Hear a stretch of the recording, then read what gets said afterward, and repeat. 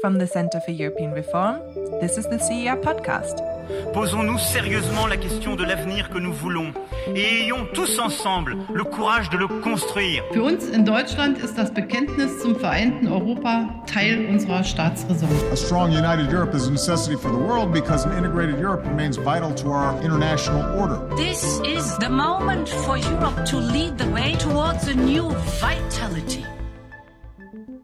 Welcome to the latest podcast from the Centre for European Reform. I'm Ian Bond, I'm the CER's Director of Foreign Policy, and we're going to be looking across the Atlantic in this podcast ahead of the US election on November the 3rd, although I suppose in reality the election has already been going on for some time with early voting in many states.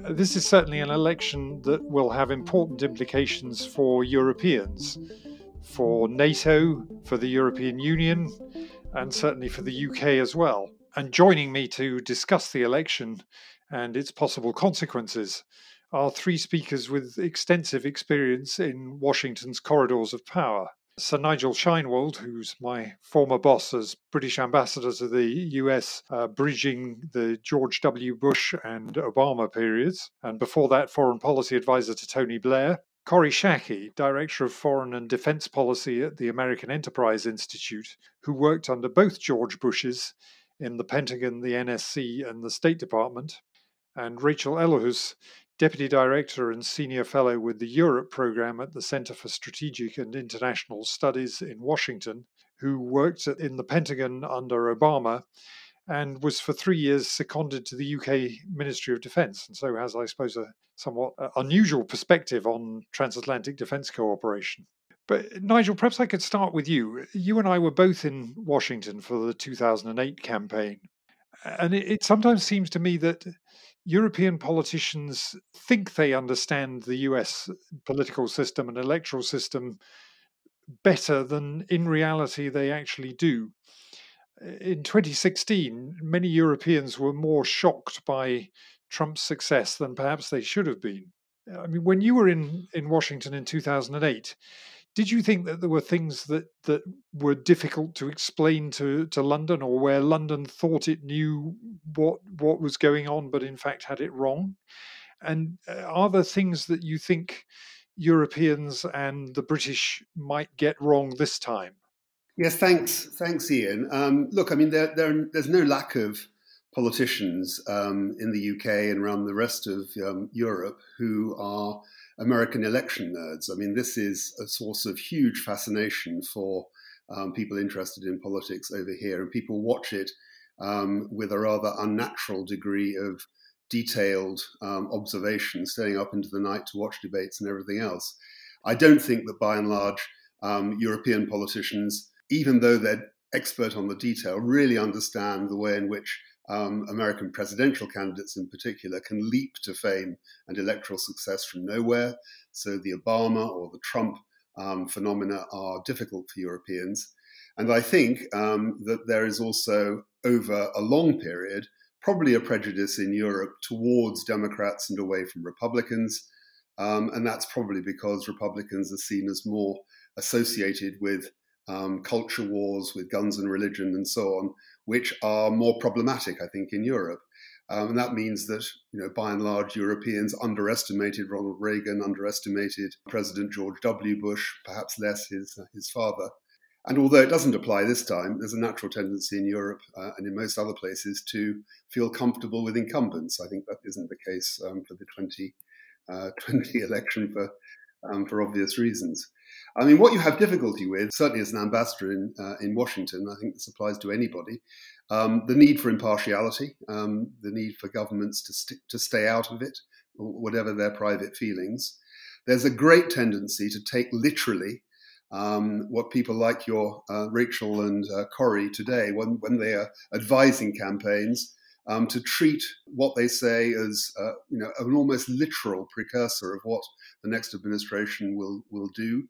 There's a huge tendency to see the process of transition in particular, once you get to that stage, as an enormously rational process into which foreign governments can feed ideas and proposals like in a sort of board game. And of course, it really isn't like that. And probably to underestimate the importance of other governments generally in the process.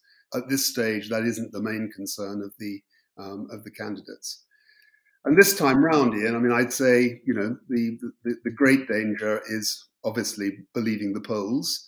I'm not saying that the polls are wrong, but I mean, most European governments will want a Biden victory and will probably believe that it won't be very close, and have not found it easy to understand the strength of support that President Trump has had, all the way through. Yeah. Well, that probably gives me a very nice lead-in for Cory. So let's assume that the polls are wrong. So what would it mean if Trump won a second term in foreign policy terms? From a European perspective, in his first term, he certainly said some pretty tough things about NATO and about the European Union. And he's not been a great friend of transatlantic free trade. So, what do you think a Trump second term might mean? And is there any good news for Boris Johnson in it? So, what a second term would mean is an extension of the impulses and policies that President Trump has put in place. The one thing that Europeans should understand about President Trump is that he doesn't care about many things. The things he cares about, he believes he already understands, and therefore is not open to new or different or contradictory information or ideas. And so I think in a second Trump term, you should expect even more friction in the transatlantic relationship, the continuation of President Trump's desire to use national security grounds for economic and populist purposes, like slapping the national security tariffs on Canadian steel. I think you will see much greater reduction of U.S. troops stationed in Europe, in Japan, and South Korea, and involved in counterterrorism or regime stabilization efforts in Iraq and Afghanistan. I would expect even more friction in North American relationships, the continuation of the border wall that President Trump has been so enthusiastic about, even more pressure to close off immigration, and in particular to close off refugee and asylum admissions to the United States. They're already at a 40-year historic low, and I think President Trump will take a re-election as a validation that the American public favors the policies he has been attempting to put into place. A second thing I would say is that I believe a second Trump administration would be a lot more effective in carrying out its policies than they were in a first term. Ben Wittes, the founder of Lawfare, famously described the Trump administration as malevolence outpaced by incompetence. And it's partly that a lot of establishment Republicans like me wouldn't serve in a Trump administration. And it's also that some establishment Republicans like John Kelly and Jim Mattis and Rex Tillerson, who were in the administration at the start, have been replaced with people more pliable and supportive of the president's actions. So even where you had effective people in place, those people were not working to advance the president's policies. And the third is that they have the experience now of having done the Muslim ban, of having had many of their policies kicked back by the courts and had to figure out how to make them pass legal scrutiny. Yeah, well, now they have a much more pliable court, so that may be less of a problem in itself. I'm less confident of that than you are. I think it's a mistake to conflate people's personal politics with well-qualified high-level jurists' willingness to apply the law. Okay, well, that's an optimistic take. I mean, just on the Boris Johnson question, I mean, apart from the fact that maybe Trump can offer Boris Johnson some advice on how you cut migration, which continues to be a preoccupation for the Conservative government, which they haven't really been very successful at dealing with. Is Trump likely to prioritize a free trade agreement with the UK because, he likes Boris Johnson? Or is he likely to, take his extremely skeptical approach to free trade in general and apply that to the UK as well? I think more likely the latter, Ian. I think he's likely, President Trump doesn't actually understand very much about trade. Like, for example, the importance of intellectual property protections, the value of transnational investment for innovation. And that's particularly true in the British-American relationship. That is, we're both go-go, risk-tolerant, investment-driven economies. And President Trump doesn't value that. So it's more likely to have a mercantilist tinge to any agreement. And I also think he doesn't think trade agreements are advantageous to the United States. So it won't be high on his list of priorities. Okay, that's an interesting point, which I think perhaps there are a lot of people on this side of the Atlantic who will need to hoist that aboard. Rachel, perhaps I can turn to you and look at some of the same issues from the perspective of a possible Biden presidency. I mean, what does his record as a senator and then as vice president tell us about his attitudes to the transatlantic relationship and to the EU and NATO? Thanks, Ian. Well, yes, fortunately, as you've said, he has a long record, first as a senator and then as vice president. He's a regular speaker at the Munich Security Conference, which is the place to be for transatlantic security watchers. So there's actually a lot we can discern from previous statements. Overall, I'd probably begin with three real differences. The first is just this genuine belief that allies and partners enable and magnify U.S. power. Now, that is, as Corey mentioned, some of the folks who had been in the Trump administration early on, like Jim Mattis, they also shared that view. Unfortunately, and that's captured in the National Defense Strategy as well. Unfortunately, that hasn't played out in practice in this administration. So I think early on, you would see attempts by the Biden administration to show very concretely this belief that allies and partners enable and magnify our power rather than detract from it. So not talking about the EU as a foe, but the EU as a partner. Secondly, I think a Biden administration would have a much more multilateral rather than unilateral approach to transatlantic relations. We hear every day America first, and this idea that if other countries win, then America by default loses. I do not think that's the approach of the Biden administration. If we look back at some of his comments on NATO, he talks about the alliance as the single most significant military alliance in the history of the world. He talks about it as the foundation for all U.S. power. He talks about NATO as the heart of our collective security. And likewise, equally supportive words for the EU, talking about it as an antidote for excessive nationalism, talking about it as critical for security and stability.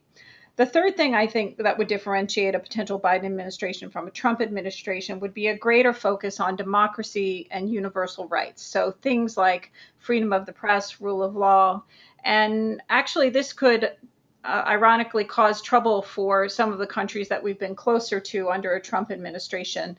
If I look at some of the recent statements released by Biden's folks, there was a statement on Poland recently, and under the Trump administration, Poland's been sort of the recipient of more U.S. forces. There were some tough words there in terms of the need to respect rule of law and the balance of power. So I think some traditional allies who've benefited under a Trump administration might actually struggle. Sorry to interrupt, but I mean, just picking up that point, I mean, does that have some implications for the UK in terms of, I mean, Biden has also said some quite tough things about the Good Friday Agreement and the importance that he places on that, which might have implications for the future trade relationship with the UK if the UK goes ahead with breaking the Northern Ireland Protocol of the withdrawal agreement that we signed up to last year.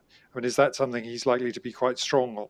I'm actually less worried about the impact on U.S.-UK relations for a couple of reasons. First of all, the factors that underpin the uniquely close relationship the U.S. has with the U.K., they run deep and they transcend politics and personalities. So things like our nuclear cooperation, our close intelligence cooperation, we're side by side in most military operations. So those things are going to withstand any change of personality or leadership on either side of the Atlantic.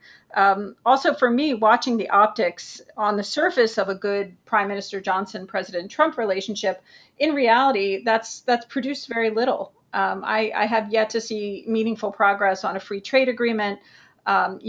Basically, the current administration had to strong arm the UK and threaten the UK into backing away from 5G rather than having a more back and forth conversation. So in many ways, I think there's more alignment with a Biden presidency in terms of policy issues. So on NATO, on the Paris Climate Accords, on Iran, on Russia, on the U.S. being part of the World Health Organization. On all of those, I actually see more alignment with Biden.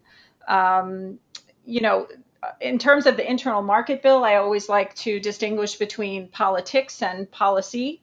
And we are in election season, and Biden is trying to appeal to Irish Americans, Catholic Americans, and so I think the statement you referred to about a trade deal between the U.S. and the UK being contingent on respect for the Good Friday Agreement and no hard border is a bit of that. I think when it came down to it, any future U.S.-UK FTA would be based on common interests. That said, I don't think it's going to be a priority for the administration. I think in the first instance, Biden has made it pretty clear that he's going to focus on the domestic economy and coronavirus recovery. And so trade is something that would either be handled outside of the president's office or later in the Biden administration. Right, got it. I want to pick up on something that Rachel said, Corey, and that was about 5G, and to say, where do we go with Trump and China? In some ways he's been very tough on China. In other ways he's been quite conciliatory when he needed Xi Jinping to arrange his summit meeting with Kim Jong-un. So, what would a second Trump term mean for US-China relations, and would he expect something from his allies in a confrontation with China? Would he expect, kind of unquestioning loyalty if there were a confrontation in the South China Sea? I'm not sure anyone would expect unflinching loyalty from allies because they're just starting to think about the challenges. My favorite reflection on this actually came at a CER event in about 2005 or 6, when Norway's foreign minister Espen Barth Eide reminded us all that China isn't just rising for the United States, it's rising for Europe as well. And I think what you see in the 5G debate, as well as in the China debate more broadly, is Europeans beginning to worry about this problem. I noticed in yesterday's or the day before's speech by the German defense minister that she talked about China as a challenge entirely in an economic sense. There was no mention of the national security law in Hong Kong. There was no mention of 1 million Uyghur in concentration camps. So I think Europeans are beginning to pay attention, and an administration of either stripe will have increasing expectations of managing the problem with European help. A Biden administration would be a lot more graceful about it, would, make decisions in conjunction with allies rather than doing things to allies, as the Trump administration has. But I think we're all going to have a problem managing a rising China because they're getting more aggressive, not less. The problem with Trump administration policy on China is that the military leg of it has outrun all of the other elements of government policy. So it either is over-militarized or is easily misunderstood as over-militarized. the other agencies, Treasury, State, begin to catch up. So it's possible that in a second Trump term, they would iron out the internal contradictions and get the relative speed of different actions closer to right. But I think you, Ian, put your finger on the most important problem, which is President Trump himself. And I would point to the decisions he made about banning TikTok in the US, where, President Trump's personal decisions on that, the belief that the US should get a bounty for arranging the deal, choosing a preferred American company, Oracle, to be the partner for it, and harassment of a foreign company, that's basically indistinguishable from the behavior of the government of China. And so my central worry about a second Trump term in American foreign and national security policy is that we will become little different and no better than what we are trying to organize others to help us prevent. Interesting point. Let me ask you one sort of follow-up, which is China related, and that's about climate change and so on. I mean, we've got a big event in the UK in 2021, the COP26, the next climate change summit.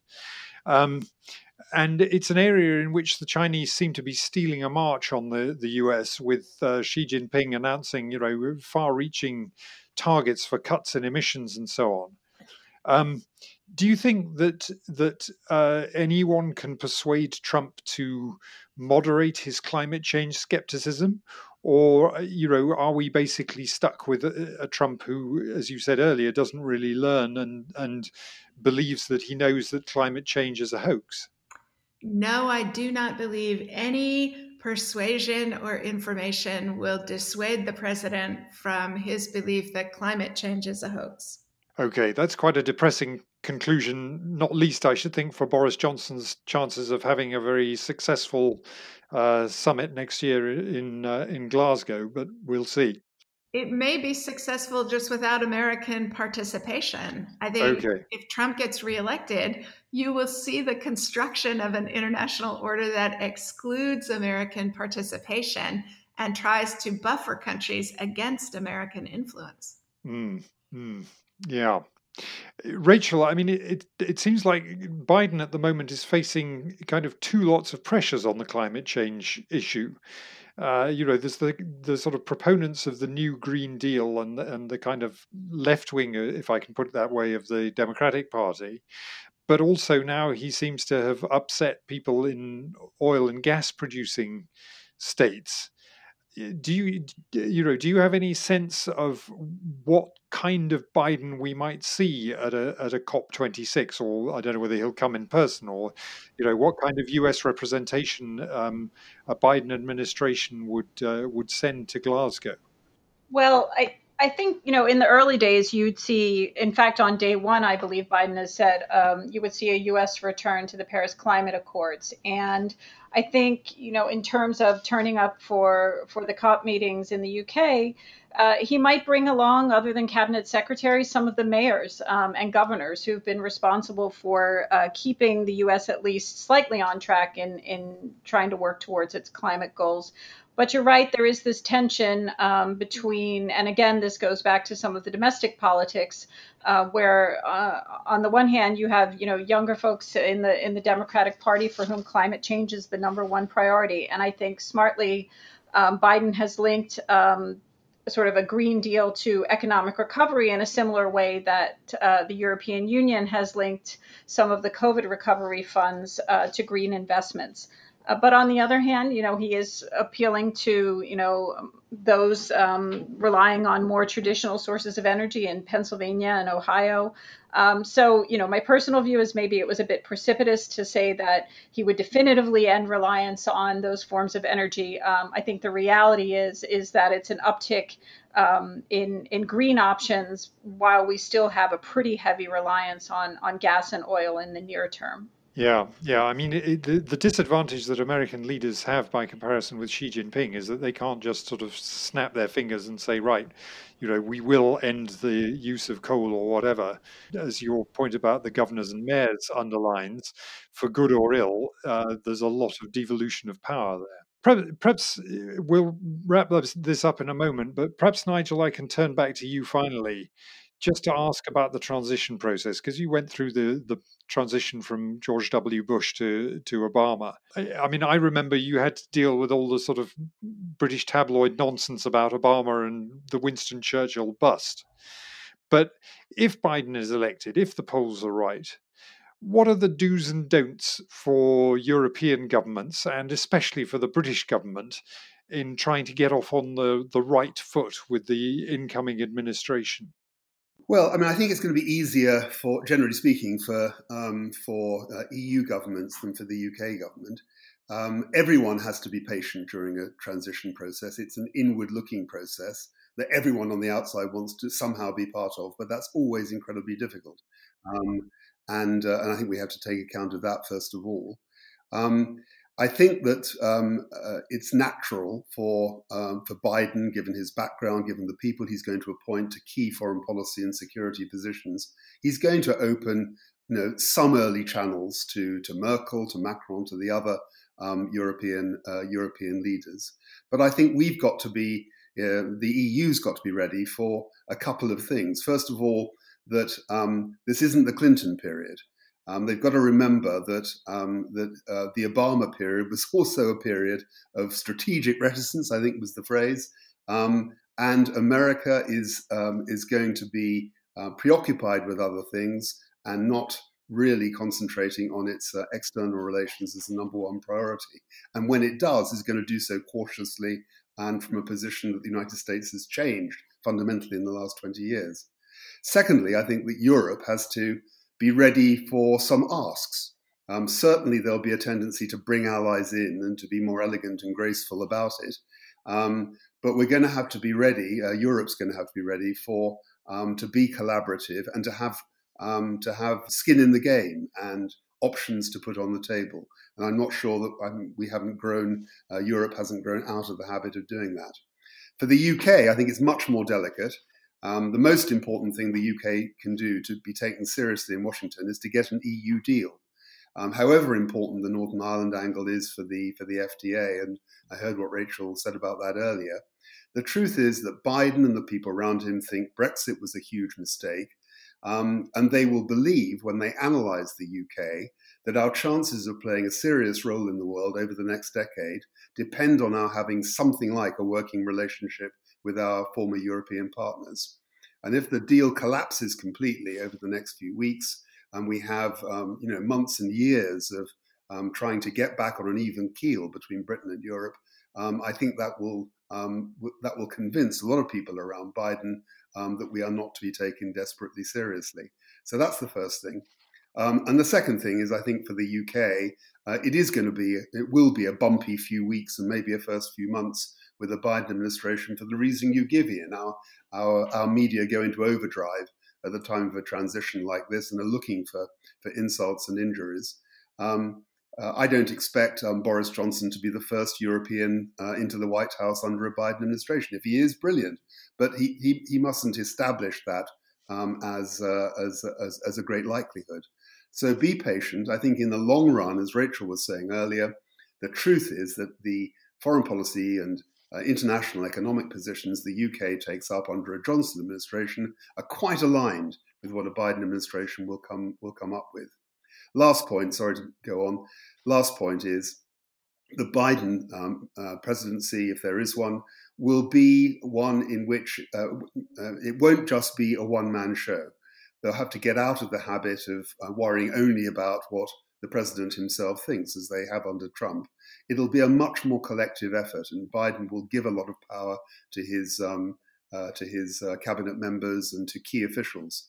And that means on the UK side, we've got to get back into the habit of using officials, obviously in the UK relationship, using intelligence and the military to use our influence with them and to build up that network, which actually is the real characteristic of the UK-US relationship. Yeah. Well, I think that's a good note to end on. Your successor, but to Karen Pierce, will certainly have her work cut out, I guess, whoever wins the election. So I'd like to thank all three of you, to Corey, Rachel, and to you, Nigel. I think it's been an interesting discussion. It's going to be an interesting few days, and I shall be waking up with trepidation on the 4th of November to find out, hopefully to find out who's won, although possibly to wait for the counting of postal votes. Anyway, thanks very much to all of you, and thanks very much to everyone for listening. Thank you for listening to the CER podcast. If you have any feedback for us or want to leave suggestions for a future episode, then you can find us on Twitter at CER_EU.